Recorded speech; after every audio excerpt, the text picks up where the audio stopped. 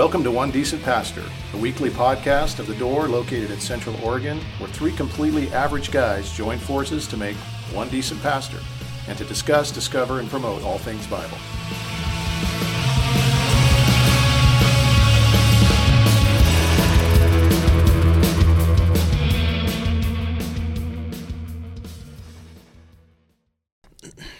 Well, good morning. Good morning. This is the May. Hey, it's good to be back. Yeah, Brent's been traveling the world. I missed 3 in a row, which is pretty weird, but yeah, I'm home. You're back, and David's gone. Yeah, Trade plus spots. I thought we would have one day, like a crossover day, and Yeah. I tried to call him to see, hey, can we catch up? And he's like, we left already. So, We're on the road, so man. yeah, so it'll be another week or so before we see him again. But Yeah. it's good to have Jeff with us. Yeah, thanks for having me. Good to have Chad here after he almost died last week. Apparently, Yeah. Well, I don't know how close I was to death, but close, man. Come on, I don't know. talk it up. All right, yeah, I almost Minutes away from your died. appendix. Yeah, I almost remember? died. Minutes away from it bursting. A little known fact: I actually had appendicitis during last week's podcast. Yeah. I didn't realize it at the time, but as soon as the podcast was over, it quickly escalated. So yeah, Chad wasn't especially talkative last week. It's because he was suffering from appendicitis. Yeah. which is kind of fascinating. I watched it to Yeah. see how uncomfortable you looked at Yeah. times, and a couple times you could tell something was up. Something was going on. Yeah, there's a couple times I almost got up and left the podcast, and it was a mental Toughed it battle. out. It's like I got to keep it together to finish. I can't get up in the middle of a podcast and leave. Well, if you can, if you have to. I I'm guess going to I the could have. hospital, guys. Right. See ya. you later. Podcast over. Right. And then you finally got to the hospital, and they Only shut 9 hours later. They shut the hospital down because of lightning, or Yeah, well, I waited till the evening. I went home after the podcast and slept. Like any good man, I just thought, this will go away. Yeah. It didn't go away. So after about dinner time, I told Jill to take me in, and the hospital got struck by lightning while I was there, which was kind of weird. So they were on generators for a couple of hours, and it just jammed everything up, and so I didn't have surgery till 4:00 Friday morning. and at And you're that sitting time, in the ER the whole time. Yeah, I was in the ER for 9 hours, and then hour in surgery and half hour in recovery and home. Your surgery was less time than the waiting time. Yeah. it's crazy how quick they kick you out sometimes. But Yeah. but they said when they opened you up that you were minutes away from having it burst. It was twice the size of a normal Yeah, appendix. I don't know how they know that it was minutes away, but that's what they said. But they also kept me there for 9 poke hours it and see before what they happens. fixed me. So Praise God it didn't burst, because Yeah. I've known a couple guys that's happened to, and that's pretty gnarly, I Yeah. guess. So The cleanup processes. yeah, it's like poison just going all through your system. Yeah. Which is, you get sepsis or whatever. yeah, Yeah. that was the word I was not thinking of, but that was Yeah. it. Yeah. Yeah. Anyway, So good. glad you're here. And You Yeah. didn't get sepsis. That's good. Yeah, that's good. how are things in your world, Jeff? Any medical complaints? Anything you medical wanna- complaints. Good. Try to keep those to a minimum. Yeah. You did almost spill your No coffee appendicitis, and so- had a good ninja move of saving your coffee from Save hitting the ground coffee, a minute yeah. before we went live. Yeah. Yeah, and we had just missed you guys, but we had a great trip. Got to see all kinds of amazing things in the UK, and Yeah. it's all kind of a blur now because we traveled You to gotta so go many back and look at the different pictures. places. My wife took over 2,000 pictures, I Wow. think, and there's videos as well. So You're going to have a viewing at your house? I took quite a few, but nowhere near that. No, 2,000 I'm is not, impressive. I wouldn't Was that make- all on her phone? Yeah, I wouldn't make anybody sit through that many pictures. It's like people that come over to watch their family vacations. She back in does the this day. thing where she'll take like 7 of one thing, and then she'll pick the best one. So the editing of, so it's not going to be that many when it's Yeah. all said and So done. she's still but, editing. yeah, but it was such a cool. I mean, just to see Yeah. so many. I mean, obviously the geography there is amazing, but some of the buildings, and there were times when we were walking on roads that were built by the Romans, and you get this sense Yeah. of I don't That's know, cool. the smallness of who I really am, and this how big this world is. It was cool. Yeah. Got to experience some cool food and some not so cool food. Got to try The coffee was haggis. poor. I was going to ask you if you had tried haggis. haggis? I had haggis and What's the verdict? blood pudding. Haggis, what we had was extremely good. It said it was award winning, the first one that we had, and had some kind of sauce on it. And I didn't really ask questions about what it was. I knew I had an idea, but I didn't want to know. The funny thing about that one is they said on the menu, sorry if this is crossing a line, but it said that it was locally shot on the menu. And I thought, is this important to people? I mean, it's like, can't we say locally sourced or fresh maybe? It's like, did you guys, shot. where was it shot? Was it shot? You should ask Yeah, them. right behind the building. Okay, I'd like to try it then. It was odd. The farmer brought it in. That's and funny. they- I thought that was funny, but it was good. And then we had it again. We had a traditional Scottish breakfast at one of the Maxwell castles, which I got to see my descendants' castles. That was also pretty stinking amazing. Yeah. One was built in 1277 by one of my ancestors. Wow. So that was cool. But anyway, we had it again, and it wasn't as good the second time. And the blood pudding, The Maxwells didn't make it as good. I could do without. Yeah. I don't think is there actually blood in blood pudding? Like, what's blood pudding? I don't know. Again, I don't really. Somebody I don't can tell think you. you want to know. I don't think you want to know. Yeah. Yeah. Well, I'm not going to eat it, so I don't mind knowing. But Haggis maybe is I'll Google it later. Haggis is like the stomach, right? It's. Or the sheep? I think it's called OFFAL, offal or offal. Some people say, but it's all the parts that do work in a body. And they grind up and let's eat those. Yeah, heart and anyway, but it nothing goes to waste. It was pretty good. Yeah. So anyway, great experience. Glad to be home. That's awesome. Did you pick up a Scottish accent at all? We went to a couple of places. So the castle that we went to, the Maxwell Castle, is called Kelleverock. So Kelleverock Castle, it's grand, gorgeous. When you're there, you can't. I got a Scottish, a little, a bonnet, a little hat that bonnet's the wrong word. Yeah, call it a hat. That's what McKillop called it. So anyway, yeah, a little bit. Bagpipes? I heard some bagpipes. Yeah, saw some amazing castles. You didn't bring any back though? No. My wife wanted me to get a kilt, and I'm like, unless I am. My name's Scottish, but I feel like if you can't throw a tree 20 feet, you shouldn't wear a kilt. And I don't think I could pull it off. I think there's some Scottish games in Bend coming up, isn't there? I don't know. I think you're right. Or I know they do them out in Prineville as well. Yeah. Anyway, I would highly encourage anybody that gets an opportunity to go and travel awesome. around. We went to Loch Ness. We went to so many places. Did you see the monster? No, but the lake itself is there's a bunch of peat in the lake, so the water is black, and so when it's rippling, you can see how we were on the lake on a calm day, and even the ripples of the lake at that point, you could see that's what. It's pretty obvious what they're seeing, in my opinion. But sorry if the pictures aren't as clear. Yeah, no, it's just black ripples. That's all. That's my guess. It's not the Loch Ness. But it was cool. I don't think so. You just debunked the myth. And loch just means lake. I found that out too. So yeah, I actually knew that one. Lake Ness. That's what it is. And that was in a town called Drumnadakit, which was also fun. Your Scottish is pretty good so far. Yeah. Worked on it. Keep working on it. Yeah, keep throw working some on in your sermons and There we go. Lovely. Well, anywho, glad you're back as well, and that you guys had a good time. Yeah, it was greet. Yeah. Well, should we dive into our topic? Yeah. We bantered for an unusually long period of time today, but we had a lot to banter about. So that's right. Yeah. Maybe people know Tim Keller recently passed away. Tim Keller's been a guy that I think probably for all of us has been influential, and not just us, but influential to generations of pastors. And so we thought we would talk about Tim Keller today. Yeah, I thought it would be worthwhile because I'm surprised how many times I talk to people, Christians, family members, and mention that name and they don't know who he is. Yeah. I'm surprised at that. There's other people that are like that too that I think, how do you guys not know who this is? But just in case they don't, maybe we should. Well, I mean, he was a pastor in New York. Started in 89, I think retired in 2017. Pastored previously to that too, so about 34 years in pastoral ministry. One of the founders of the Gospel Coalition along with D.A. Carson, which back again in is 05, I think, wasn't that? Yep, that was 05. Sounds about right. Again, just a prolific writer, wrote over 30 books. A couple, I don't know what books you guys would list out as maybe your favorites or whatever, if you have any in mind. But Reason for God is probably what he's most well known for. Prodigal God is another one. Yeah. My favorite of his, The Meaning of Marriage, is also very good, a marriage book. But my favorite of his, probably because of the size of it, is I think it's called The Freedom of Self-Forgetfulness. I don't know if you ever read that. It's just a little pamphlet, but it's just really good. Yeah. He's one of those writers that you feel like you got to read the book a couple of times just to actually get some of the richness that's there. And, even if it's just short pages. I mean, he wrote books on preaching. And I think the most recent one that I thought he wrote was the one on suffering.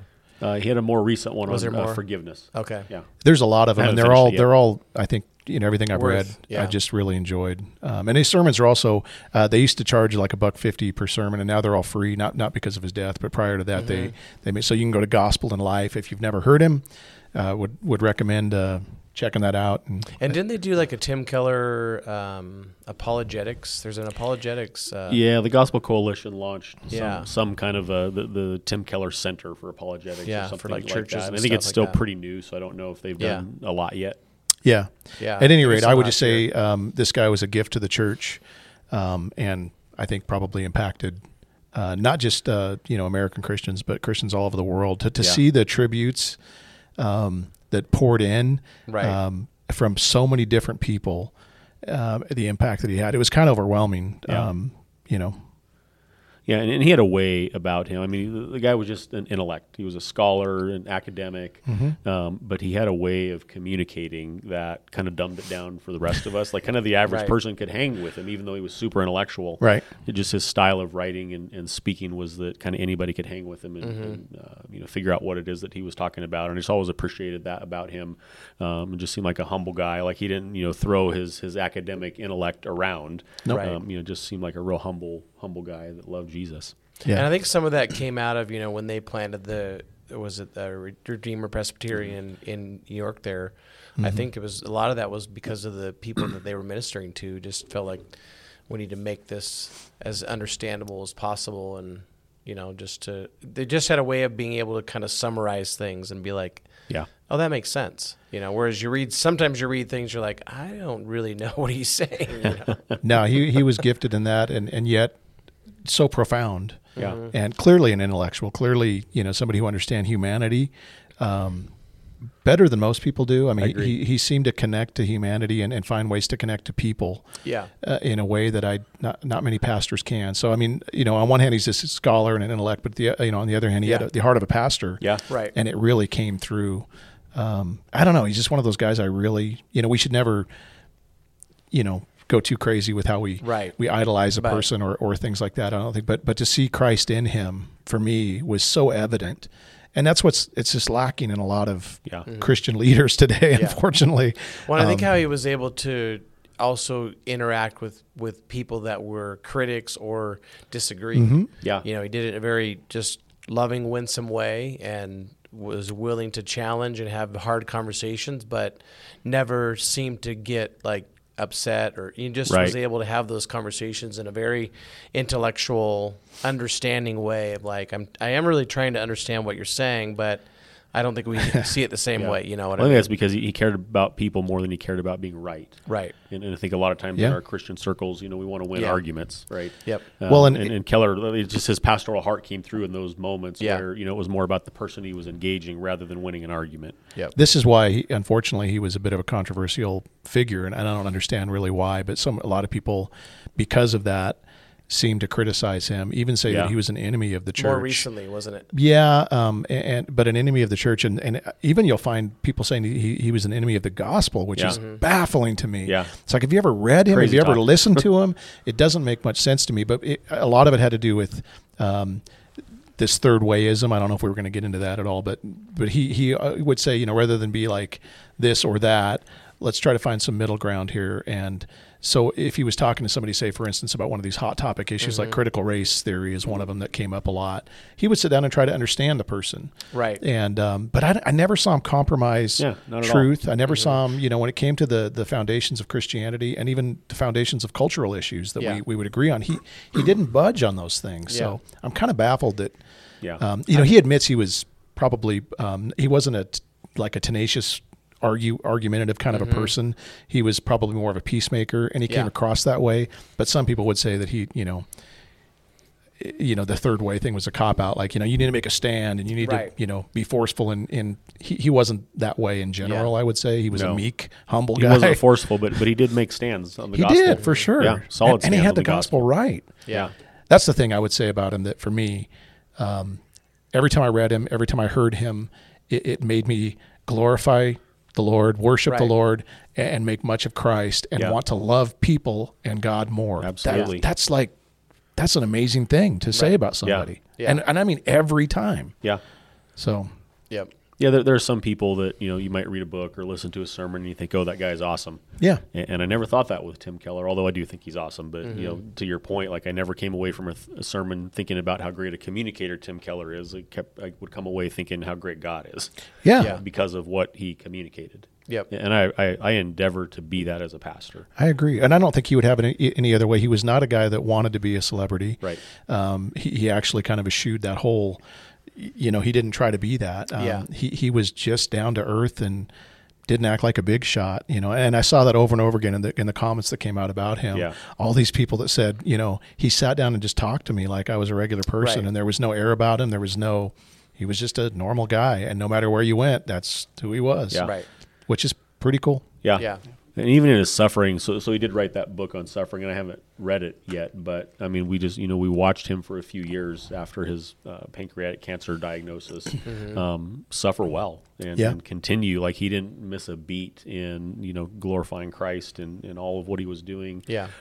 Probably by any account, he would have had every right to just kick back in a chair, for his remaining years, or to travel or whatever. And he just kept, working on kingdom business, up until the very end. Yeah. And that was just really inspiring. Yeah. Well, and I think he wrote that book shortly after he had thyroid cancer back in, I think, 2013 or something.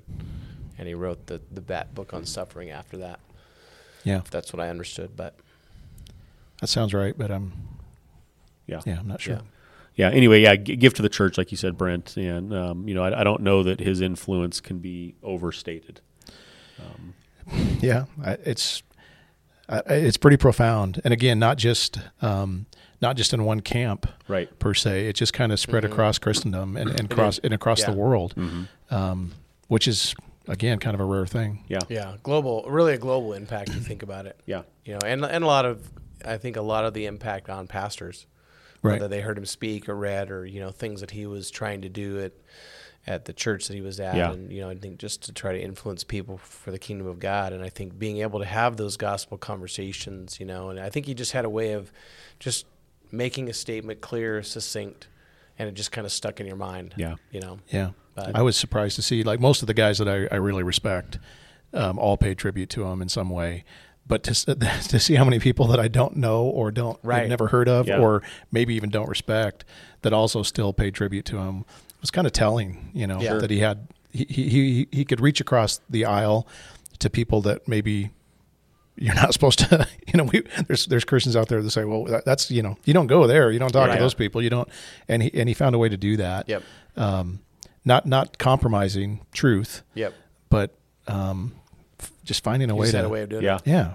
Yeah. Which I think we don't do well sometimes as Christians. So. No. I read an article a couple of days ago. I think it was Jared Wilson, and it was something. The title was something to the effect of it, like a generation of joyful plagiarists, or something close to that. Yeah. And just talking about the influence that Keller has had on pulpits across the world, and how that influence, just kind of the layers of influence, as it reaches out, and just was pretty remarkable. He had a to think picture about. in that article. It showed a picture of Jared Wilson speaking at a pulpit, and Keller kind of with his head tilted, on a with couch a in little the bit of a background. smile. And he said what Jared Wilson imagined was Keller was smiling because he's just listening to Jared Wilson regurgitate all the stuff that Tim Keller's taught over the years, and just kind of smiling like, oh, that's all, Yeah. Which he pretty much said, we stand on the shoulders of men like this that have, half the stuff that we talk about and quote, we don't get credit for it. We've heard it someplace, and he's one of the most quotable guys that's out there as far as I can tell. So, well, that's a nice segue into the next piece. 'Cause I have a bunch of Tim Keller quotes that I thought we would maybe just talk through. In tribute. And there's the Gospel Coalition put out like 50 quotes, and so I just grabbed some from that list. But there are dozens and dozens and dozens of just nuggets of Keller. So I just kind of picked a few random ones. Having to do with just kind of some of the big topics that Tim Keller always drilled down on. And so the gospel, Tim Keller says this: "The gospel is that I am so sinful that Jesus had to die for me, yet so loved and valued that Jesus was glad to die for me. This leads to deep humility and deep confidence at the same time. I can't feel superior to anyone, yet I have nothing to prove to anyone." mm-hmm. Talk about that for a minute. Yeah. That reminds me of a similar one that he said about the gospel that I've quoted several times, and it's that the gospel is this: we are more sinful and flawed in ourselves than we ever dared believe, and yet at the very same time we are more loved and accepted in Jesus Christ than we ever dared hope. Yeah. And I love that. Yeah. He had a way of, and that's what that self-forgetfulness book has the same kind of an idea. Don't think too much of yourself, and also don't think too little of yourself. Just stop thinking about yourself. Right. And it's something he modeled quite well, actually. Well, I think too, one of the things I appreciate that he did too is I think he helped to bring this thought that's important, I think, for Christians to understand is the gospel's not just for salvation. Right. It's for before salvation and after salvation as well, and how it just influences every area of our life. Because I think there has been sort of this concept that, well, the gospel is just to be saved. It's like actually the gospel is way more than that. You know, and I think even that quote that you just said, that really impacts it more to understand that. He was one of the first guys that there was a point in time. I don't know when you guys kind of discovered Keller. There was a point in time, maybe about 10 years ago, where we kind of started on this path of moving away from kind of the moralistic therapeutic deism kind of thing and moving towards Christ-centeredness or gospel-centeredness. Yeah. And that's about the time I discovered Keller. Yeah, me too. Same. And it was just remarkable to hear the difference of, I mean, there's one little quote. He says, your identity is received, not achieved. He could take just a simple, profound statement like that and say so much with it. And it really is. It's the difference between try harder, do better, run faster, and just rest in who you are in Christ. Yeah. There's another quote that I liked where he says that there are the good things of this world, the hard things of this world, and the best things of this world. God's love, glory, holiness, and beauty. The Bible's teaching is that the road to the best things is not through the good things, but usually the hard things. There is no message more contrary to the way of the world. There's no message more contrary to the way the world understands life or more subversive to its values. Yeah. And that was, part of, again, Tim Keller, not compromising, but standing for truth and standing for the gospel and speaking to, just the jacked up values of this world, but doing so in a way that caused people to hear him. Yeah. Well, I think then the hard things he walked through and how he actually walked through them was proof that he actually believed what he was writing or teaching or preaching. I think that's where the value comes as well, is because so often it's like, well, they said these things, but their life was a complete contradiction of that or whatever, but to see him walk through those hard things, even hard conversations with people and come out on the other side seeing the value of that conversation instead of what typically happens. You come away, trying to just bash that person for whatever they believe that's in contradiction to what you believe. I read an article by this guy who admitted that he wrote, he just flamed him in this article, something, I can't remember what it was that he was upset about with Keller, but he wrote this article that just nailed, this whatever it was to the, and his friend wrote him and said, okay, you had a couple points there, you got a couple of shots in that were worth making, but that was very uncharitable, and kind of called him out on it. Well, he reread it and he said, you're right, and he took it down, and then he wrote Keller, who didn't even know this guy, and apologized and said, this is what I wrote. You probably would have never seen it, but this is what I wrote, and I'm sorry. And they ended up getting a conversation rather than Keller getting mad at the guy. Yeah, right. He wanted to learn. He's like, well, let's talk about these points you have. And they ended up going back and forth through email and coming to an understanding. And he said it just changed my whole view of this guy. I probably most guys would have gotten mad. Yeah. And gotten defensive and stuff. And Keller just wanted to learn. He wanted to understand and come to, some kind of and I just thought, what? Yeah. I wish there were more people like that. Right. I wish I was more like that, quite frankly. But it's just kind of cool. In the internet world that we live in, you see a lot of, people put out an article and then you see someone write a friendly response to so-and-so about this, and it's usually not friendly. No. Right. And then if it escalates and you see like an open letter, to so-and-so about this, which is even less friendly, and just what, a refreshing example that is for Keller to do something like that. And that was just part of the larger way that he engaged culture. Yep. Part of his winsomeness that he got grief for. Which I still don't understand. I wish I could. We just watched a video recently that somebody sent to us that, again tried to paint him as just an enemy of the church, even. And I don't, for the life of me, I don't get it. I mean, I kind of I wish I could understand it a little bit. Like, what are you talking about? Can you make this more clear to me? I can see how maybe when it comes to nationalism, maybe there's an argument to be made for that, because he wouldn't take a stance with a political party. He kind of remained apolitical because he said there's things in both parties that are biblical. And so again, there's that winsomeness, that third wayism. But I guess that's probably what it comes down to, maybe, but I'm not sure. Yeah, and I think that's the hard part, isn't it? Sometimes I think that's where at least what I learned from Keller is that sense of there are going to be things that with lots of different people we're going to have things that we don't agree on, but I think the challenge that we find right now is just to there are times when there is just a complete lack of respect for someone else as a human being. Right. Yeah. And people just coming at one another, and then you see that happening even with Christians who they almost consider themselves sort of the watchdogs of the church, you Right. know, and yet and how they respond to some of these things that are out there that are, you know, quote unquote Christian or whatever, they're just not living out the gospel in how they respond to people, and it's very unkind. Yeah. Sometimes just downright disrespectful and mean, and yet they think they're doing the right thing because well, we're standing up against that person, and yet I don't think there's always, or maybe there is a realization. I think that's even worse, that well, I'm doing this really to disparage that person's life and ministry, and at the end of the day, it's like, you better go back and read the gospel in the scriptures, because I don't think we find that anywhere in the scriptures. No, there's a meekness that I think we tend to put down in people sometimes, but it's what we saw in Christ very often. Not always. There were times when he would, you know, he would get rightly upset, and but in general, there was a meekness there that we should emulate, and I think Keller did.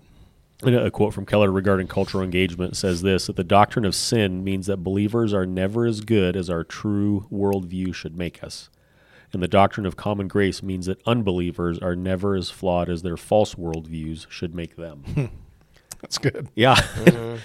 And that was evident that he believed that, and just what we were talking about and how he engaged people. Yeah. No, it's funny how we do that thing where we try to make, you know, we're the goodies, and the world, everybody out there, they're all the baddies. Right. And we start to believe that there's something about us that's superior, like something we're doing, or our righteousness. And it's, you know, we forget that the righteousness we have was gifted to us by Christ. Yeah. And that's the difference, you know. And it just ought to produce a humility in us, not Absolutely. pride. Yeah. You know, I mean, I think there's confidence, like Paul talks about boasting, but it's not in ourselves, it's in the gospel. Right. Well, and it should produce a compassion for those who aren't there yet, who don't, you know, haven't received grace. Yeah. Yeah. And we just, man, we don't get that. You know, they're the enemy. They're the, you know, and it's ugly at times. And Keller, perhaps more than any other pastor I know, obviously I don't know all the pastors out there, but you know, perhaps more than any other pastor I know, engaged people not like him. You know, more than anybody that I can think of. You know, there's a lot of kind of celebrity pastors out there that, you know, kind of live in Christian bubbles, and you know, their audience is the church. I'm not saying that's necessarily even a bad thing, but Keller crossed lines, you know, and crossed aisles, and engaged secular culture when a lot of pastors kind of shy away from that. Yeah. Well, and I think he did a good job of culture contextualization in the sense that he was willing to understand the context and the culture in which he was ministering because he was in it. I think there's a lot of celebrity pastors that just aren't in it. Sure. You know, that they sort of, that's a fair point. They preach, and that's it. They don't shepherd people. Somebody else does that. They don't counsel people. Somebody else does that. You know, so their main job is just preaching and teaching. That's all they do. And I think there's an aspect to that where when you lose sort of that shepherding aspect of being with people, it's a lot more difficult to then be able to help that the scriptures be applied in the context in which people are living. Yeah. And you almost become disconnected from it. You know, I think that's where Keller did a great job of just he stayed connected being to in it in different ways, in different contexts, and not afraid of some of those different dialogues and debates and conversations with people that at times believed something that was completely different than he did, or objected to even what he believed, you know, but I think that's the winsomeness that I think we lack in our Christian community. I think is especially, I think at least that's especially evident in what we see. And a lot of times I think it's people hiding behind a screen. Yeah. Sure. You know, it's like, but then you invite them into conversation, they don't want to do that. You know, it's like. Now his preaching disarmed people in a way that a non-Christian would listen, and he'd even respect what he was saying. And where, you know, I don't know of any other preacher that I've ever heard that did that well. Yeah. And yet he didn't, you know, he still got to the truth of the gospel and the truth of God's word, but he just did it in a way that disarmed you and was approachable, I guess. Yeah. And didn't disrespect you as a non-believer. Right. Which again, I don't know. It's real easy to do it the other way. I've seen that done. Well, you think about times. those conversations where that does happen, you know, where there is a disrespect. It's like that conversation is done.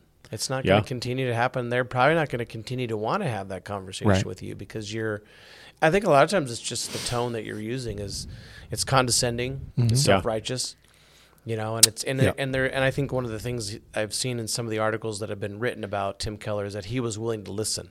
Yeah. There was a sense of like, I'm willing to listen to what you're learn. saying and learn from what you're saying, because I think that's what I think we don't always do well because we're afraid, we just think, oh, well, obviously you believe this. And, it's like, well, how about we just sit down and be able to dialogue and listen to one another and learn. And you won't necessarily come to an agreement, right? But you'll come to an understanding. Yep. And again, that's different. He sought to do that. And there's something very respectful about that. Yeah. Maybe this has happened somewhere in history, but if it's happened at all, I think it's very little that people have come to Christ as a result of losing an argument, right? And Keller just personified, engaging people in a way that gained him an audience, right? And I'm just sitting here as we're talking, thinking about, what can we learn as the church, as Christians, from just how we engage culture when we go to work tomorrow morning, or when we go to the grocery store, or when we go to the soccer field, or wherever it is that we go. What can we learn from him on how to engage people? I'm just thinking there's so much that we can be angry about right now in the world, and so much we can be angry about in our country, and we get caught up in that so easily. And just the way that I saw him interact with people was so much more loving. He wasn't worked up. It's like he believed his theology. He believed that God was in control somehow and that this was all going to be okay. And he just walked through life in a way that was kind and charitable. And, we just need to learn to do that better. Yeah. It doesn't mean we like what's going on around us sometimes, but you can still engage people without being a jerk. Yeah. I think genuinely loving people. I think I think it's the essence of loving the lost people. And I think sometimes we don't do that. We don't genuinely love lost people. Yeah. I think we want to save them, forgetting at the end of the day, God's the one that does that. But I think it's also one of those things where I think when there's a genuine love for people, then I think when we get to have a gospel conversation with them, it doesn't feel like a bait and switch. Sure. Yeah. It's like, oh, they genuinely love and care for me and want to know what's going on in my life and are sharing this out of love for me. Mm-hmm. It's not because they feel obligated to do so, or they feel like they have to, or whatever the case might be. Or they just want to win an argument, like you were saying. Yeah. Because I just think it's way more beneficial to just be able to sit down and listen and love that person that's sitting across from you, even if they're completely different than we are, or they believe something that's in total contrast to what we do. I think those are ways that we learn. Yeah. Well, and again, you saw a Christ likeness in this man, in the humility and the meekness that he carried himself with. Still a ton of integrity, but that's just, we should probably just be a lot more like Christ in the way we treat people and love people and interact with people. I don't think I've ever read anybody question Tim Keller's life. No. The question is theology, right? Push back on his theology, but I don't think I ever have read anybody or listened to anything that questioned the kind of man that he was. Right. Yeah. Well, and somebody like that, when you see somebody that inspires you to be more like Christ all the time, that's rare. Yeah. And he did that for me. Yeah. And I think about something, thought that just kind of popped in while you were talking, Jeff, that I think there's a difference as pastors in the way that we approach church. Like, we bring our kind of American Western entrepreneurialism sometimes as pastors to church, and we want to grow the church, right, and for good and noble reasons, right. But there's a difference between growing the church and winning the lost, right? Different mentalities that come with kind of those mindsets. And Tim Keller, had the mindset of winning the lost, and that was evident in the way that he engaged the lost. Yeah, right? Yeah. One of the quotes, and I think we would do well to learn from that as pastors. That stuck out for me when he was talking about just. As a pastor in leadership, he said, I learned not to build a ministry on leadership charisma, which I didn't have anyway, or preaching skill, which wasn't so much there early on, but on loving people pastorally and repenting when I was in the wrong. He said, in a small town, people will follow you if they trust you, your character, personally, and that trust has to be built in personal relationships. Yeah, that's good. I think that's the quote that I think I remember the most, just because I think I think there's a number of things that happen as a result of that trust that we build personally with people, because we're in their lives. We're at the hospital when something happens. We're praying for them when they get cancer. There are all those personal relationships that go on, and then I think there's also more grace given when we fail completely in the pulpit. You know what I mean? It's like, Sure. I think there's all those things that are happening because there's a willingness to have that personal relationship with people, and I think so many of the kind of big name pastors that we all could list, there's not that. I remember going to a large church at one time when we lived in Portland when we first got there, and we had asked about sitting down and having a conversation with the pastor, and they're like, oh, that won't happen. Yeah. I'm like, well, why not? He's like, well, because only a few people get to meet with him. And I just thought, I don't know that that's pastoring. Right. I don't know that that's shepherding people, because I think you're missing and lacking that personal relationship, and then it becomes sort of that celebrity. Right. I just don't feel like Keller lived that way. No. I think he was just I think he just felt like I'm just a kind of a normal everyday guy. Actually, I read another thing. A guy said that he about walked away from the Lord, started going to Keller's church, heard him preach, and it pulled him back in. And then one day he was on the subway, and he looks over, and there's very few people on the train, and Keller's on the train. So he thought, I got to go over and introduce myself to this guy and let him know the impact he's had on my life. And so they both got off the train at the same place. They had the conversation. He goes, where are you going? He goes, well, I'm walking to the church. And he goes, well, let's walk together. So they ended up walking together to church, just having a regular conversation. Yeah. And he said by the time they got there, he just forgot that he was talking to, Dr. Tim Keller. He was just having fellowship with a brother in Christ. And that's, that's pretty cool. Yeah. Yeah. Keller was a prolific church planter as well. And so a couple quotes, on the church. The glory of God is available to you in the church in a way that it's not available to you anywhere else. There is no more important means of discipleship than deep involvement in the life of the church. Yeah. And, Keller had a big church in New York. I don't know how big Redeemer is, but I read some numbers, and I don't remember them now. I didn't write them down, but just the number of churches kind of through his ministry that spawned out of that. It was a big number of churches, and you never saw Tim Keller, stand up and say, "Well, look what I'm doing," and bragging about his stats or anything like that. He loved the church because he again believed his theology that the glory of God is available to you in the church in a way that's not available to you anywhere else. Yeah. Well, and I think every Christian in America ought to read that and understand just how important the church is in our life as Christians. I think we're seeing that more and more where people just don't get it. It's like you can't be a Christian apart from the church. You can't live a faithful Christian life apart from being with other believers. But you somehow think, oh, I don't need to be in church. I have my own personal relationship with Christ. We've taken that personal relationship and separated it from the church, where I don't think that we understand how incredibly important deep involvement in the church is, as he says that. I don't think people see it as being separated from the vine. Really, if you were to talk about the vine and the branches, you would know that you can't separate from Christ and be a successful Christian. And yet the church is, that this is what it all is. I mean, it's part of the same thing. Yeah. And so when you separate yourself from that, it's just so dangerous and detrimental to you. Even being gone for just a couple of weeks, I missed 2 Sundays. I mean, it takes a toll on me. I can't imagine people that, it's been years since they've been in church and been part of a viable body where they're contributing and being contributed to. I mean, all of that is, it's life. Yeah, it is. Yeah. It's the lifeline of a believer. And I don't think people that just kind of live their life apart from the church really fully understand that. And I just think that I mean, it's more than just missing out. I think it's you're not being obedient to what God has called us to. I agree. Yeah. But even in my downtime over the last week, so many calls and text messages from people in the church, like, how you doing? What do you need? Praying for you. And that kind of, there's a lot of people in life that don't have that. Right. I've been reflecting on that this week, just the simple people reaching out and just checking in. I mean, what a lifeline that is, and what a blessing it is, to have that, through the church. Yeah. Keller said this about church planting: the vigorous, continual planting of new congregations is the single most crucial strategy for, number one, the numerical growth of the body of Christ in a city, and number two, the continual corporate renewal and revival of existing churches in a city. Nothing else, not crusades, outreach, programs, parachurch ministries, growing megachurches, congregational consulting, nor church renewal processes will have the consistent impact of dynamic, extensive church planting. This is an eyebrow-raising statement, but to those who have done any study at all, it's not even controversial.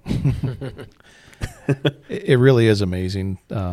Trying to go into an existing church and trying to, you've done that a couple times now, as opposed to starting with something that's just, ground zero. Right. And there is something about that that's exciting, and that's, in some ways, I mean, you can make an impact either way, Sure. but I do understand what he's saying. Yeah. I mean, I think there's truth to it. Yeah, absolutely. So. Yeah, because I think there's a different being able to come in, I think, and being able to start and plant something that is, it's not that it's always completely different, Right. but the way that I think looking at God's word and saying, this is how God's word tells us about our polity, our structure, all those things. It helps us to understand how this is going to be moving forward, and I think then it helps to set the pace for that. And I think then you're just reproducing that in other ways, as you plant more churches, just like you guys have done here. Okay, we're planting the pine, and I think just being able to think through how do we do that and how do we do it well. And sometimes you find that the church plant is thriving and at times more healthy than the mother church, so to speak. Yeah. And well, there's something new, there's something exciting, there's something vibrant. There's and smaller a lot of times is much easier. Right. So there is something about it that does work quite well.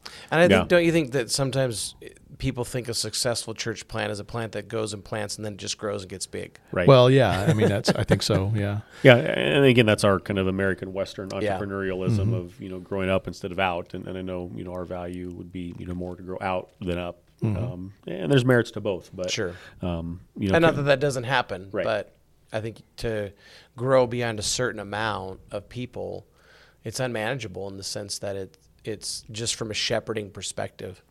Yeah. How do you know 1,000 people? You don't. Yeah. I mean,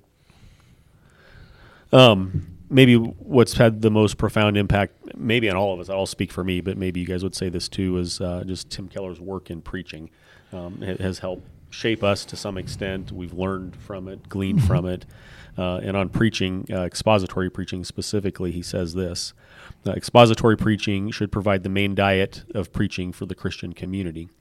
It's the best method for displaying and conveying your conviction that the whole Bible is true. This approach testifies that you believe every part of the Bible to be God's word, not just particular themes, not just the parts you feel comfortable agreeing with. Yeah. And I think we all around this table value expository preaching. Amen. Do one of you guys want to, just for someone that might not know that's listening, define expository preaching? Jeff's smarter than me, so he can do it. Yeah, seminarian, tell us. I mean, the way we kind of define it is that it is essentially looking at a passage of Scripture, and it's not that it's the verse by verse exposition of it, but it really is more of here's the main idea of that text, and then all of the points come from that text, and so it's expositing the text so that people have but I think the piece of it that we sometimes don't always understand fully is that it's the application of that as well to the 21st century.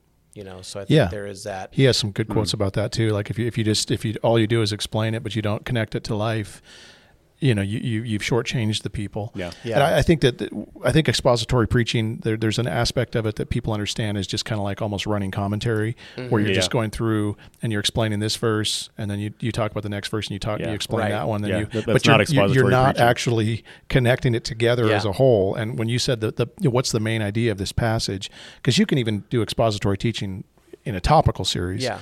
It doesn't mean that you're just going through a whole book line by line.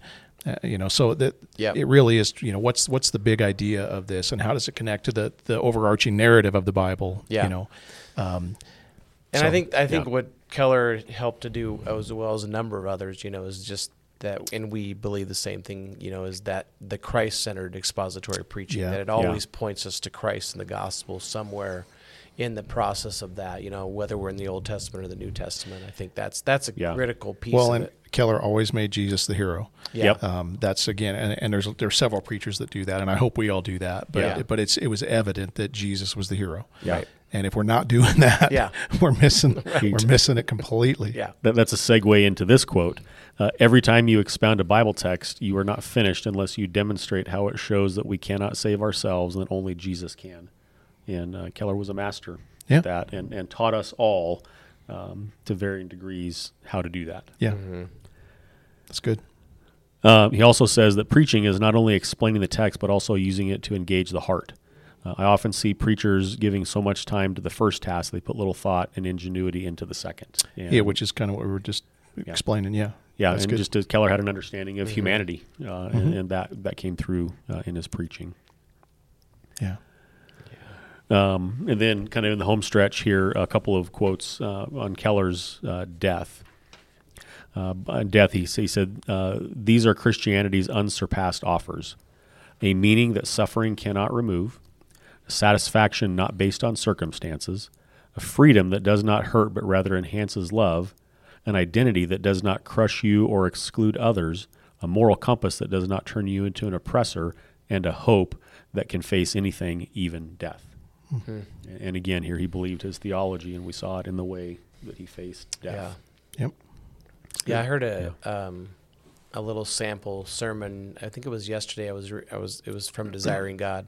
They were doing a little tribute to him, and it was I think it was right before his thyroid cancer surgery, and he was just talking about his hope that he had, whatever happened in the midst of that, whether it's life or death or whatever God has going forward. And I think just there seemed to be just kind of a peace, a calm in the midst of that, which is not always the case, and even hearing some of his family share about, his last words and things that he talked about, and just always talking about it's going to be better for me, and looking forward to heaven, and knowing what that all, as much as he could understand what that would entail. But I think I think that's the difference, isn't it? In death, there's still a hope that we have as Christians. It's a certainty that we know. I mean, we don't like the process of death, but I think it's being able to look beyond that and say, but on the other side, whatever.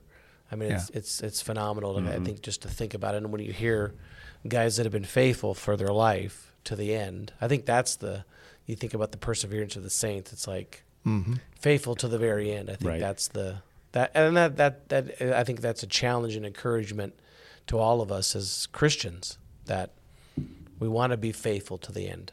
Yeah. But I think it was Keller's son, if I remember right, that posted this, but kind of deathbed words from Tim Keller. I don't know if you guys saw this, but on his deathbed, just before he breathed his last, he said, "I'm thankful for all the people that have prayed for me over the years.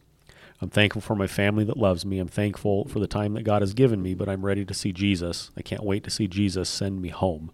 There is no downside for me leaving, not in the slightest." Yeah. And yesterday we posted on the Doors page a quote where he says, "All death can do to Christians is to make their lives infinitely better." Yeah. And it is such a cool perspective to see somebody who's ready. Yeah. And, And even on his deathbed, he's teaching us. Yeah, right. Agreed. Just pretty remarkable. What a remarkable guy and a gift to the church. And thankful, I think, all of us that we discovered him years ago when we did, and thankful for his sermons and his books and his writing and his speaking and all of those things. And if anybody has not read, I would just encourage them to pick up some of his books. And and his sermons are available on Gospel and Life. I just, he's somebody that it's kind of weird to this is somebody I don't know. Right. I've never known. I never will know. And I'm going to miss. Sure. And that doesn't happen very often. Right. Yeah. I mean, I'm just going to miss him. Yeah. I felt a connection to him, almost like I did know him. And absolutely. Right. So I don't think I've really ever been bummed about a celebrity death. I mean, not trying to sound cold-hearted or weird, but like this one bummed me. I mean, it's just been on my mind, all week, thinking about him and thinking about his influence on me and on the world. And It's like I read, I think I shared this before we started. I think it was Russell Moore was posting today, and he said something about Gandalf's not supposed to die. That idea that it's like, Yeah. Well, any final thoughts on our tribute to Tim Keller? No, I'm just grateful, and it's when you come across somebody that inspires you to be a better Christian, it's just a cool thing, and he did that. Yeah. So. Yeah. You know? And I think Brent said this earlier, is that it's not that we worship him. No. But he caused us to worship Christ and to look to him. And anytime he was writing, it was always pointing people to Christ and Jesus and the gospel. And it's like... Yeah, he was a flawed man, a sinful man. Yeah, he would have admitted all of that. It's not, like he was just... but again, to see Christ in him, that evidently, that's the remarkable part. Yep, absolutely. So he taught us all to be better Christians, better pastors, better people, better theologians. And he's with his Lord now, which is just such a cool thing. Yeah. Yeah. I think about, and just thinking of his family, I think about, in Thessalonians when it talks about that we grieve not as ones without hope. Like we have a hope in our grief. And so definitely, the loss is bitter. But, his family has the hope that he's with the Lord now, and we'll all be together in heaven one day. Yep. Yeah. Amen. Cool. What do you guys want to pray for us? Yeah. Let me pray? Sure. Lord, thanks for this day. Thank you for just the ministry Tim Keller has had in many of our lives and over the course of the time and over the course of the world, Lord. We're grateful for that and thankful for, Lord, just the ways that he's encouraged us as pastors to, Lord, to have humility, to repent, and to continually trust in you, to be at work in our lives and in the lives of our people. And Lord, we're grateful just for his ministry in many different ways. We pray for his family, that you would comfort them, that you would encourage them, that you would strengthen them, continually give them hope, Lord, in the sadness that's there, yet the joy and the reality that as Christians we'll one day see him face to face. And for us, we'll get to meet him for the first time, and we're grateful for that as well, Lord. So we're just thankful for the time that we can pay tribute to him today, and grateful for just the impact that he's had in our lives over the course of time for the gospel. And we just are grateful for that. In your name I pray. Amen. Amen. Thanks again, Jeff, for Thanks for having me today. Yeah. We'll see everybody next week. All right.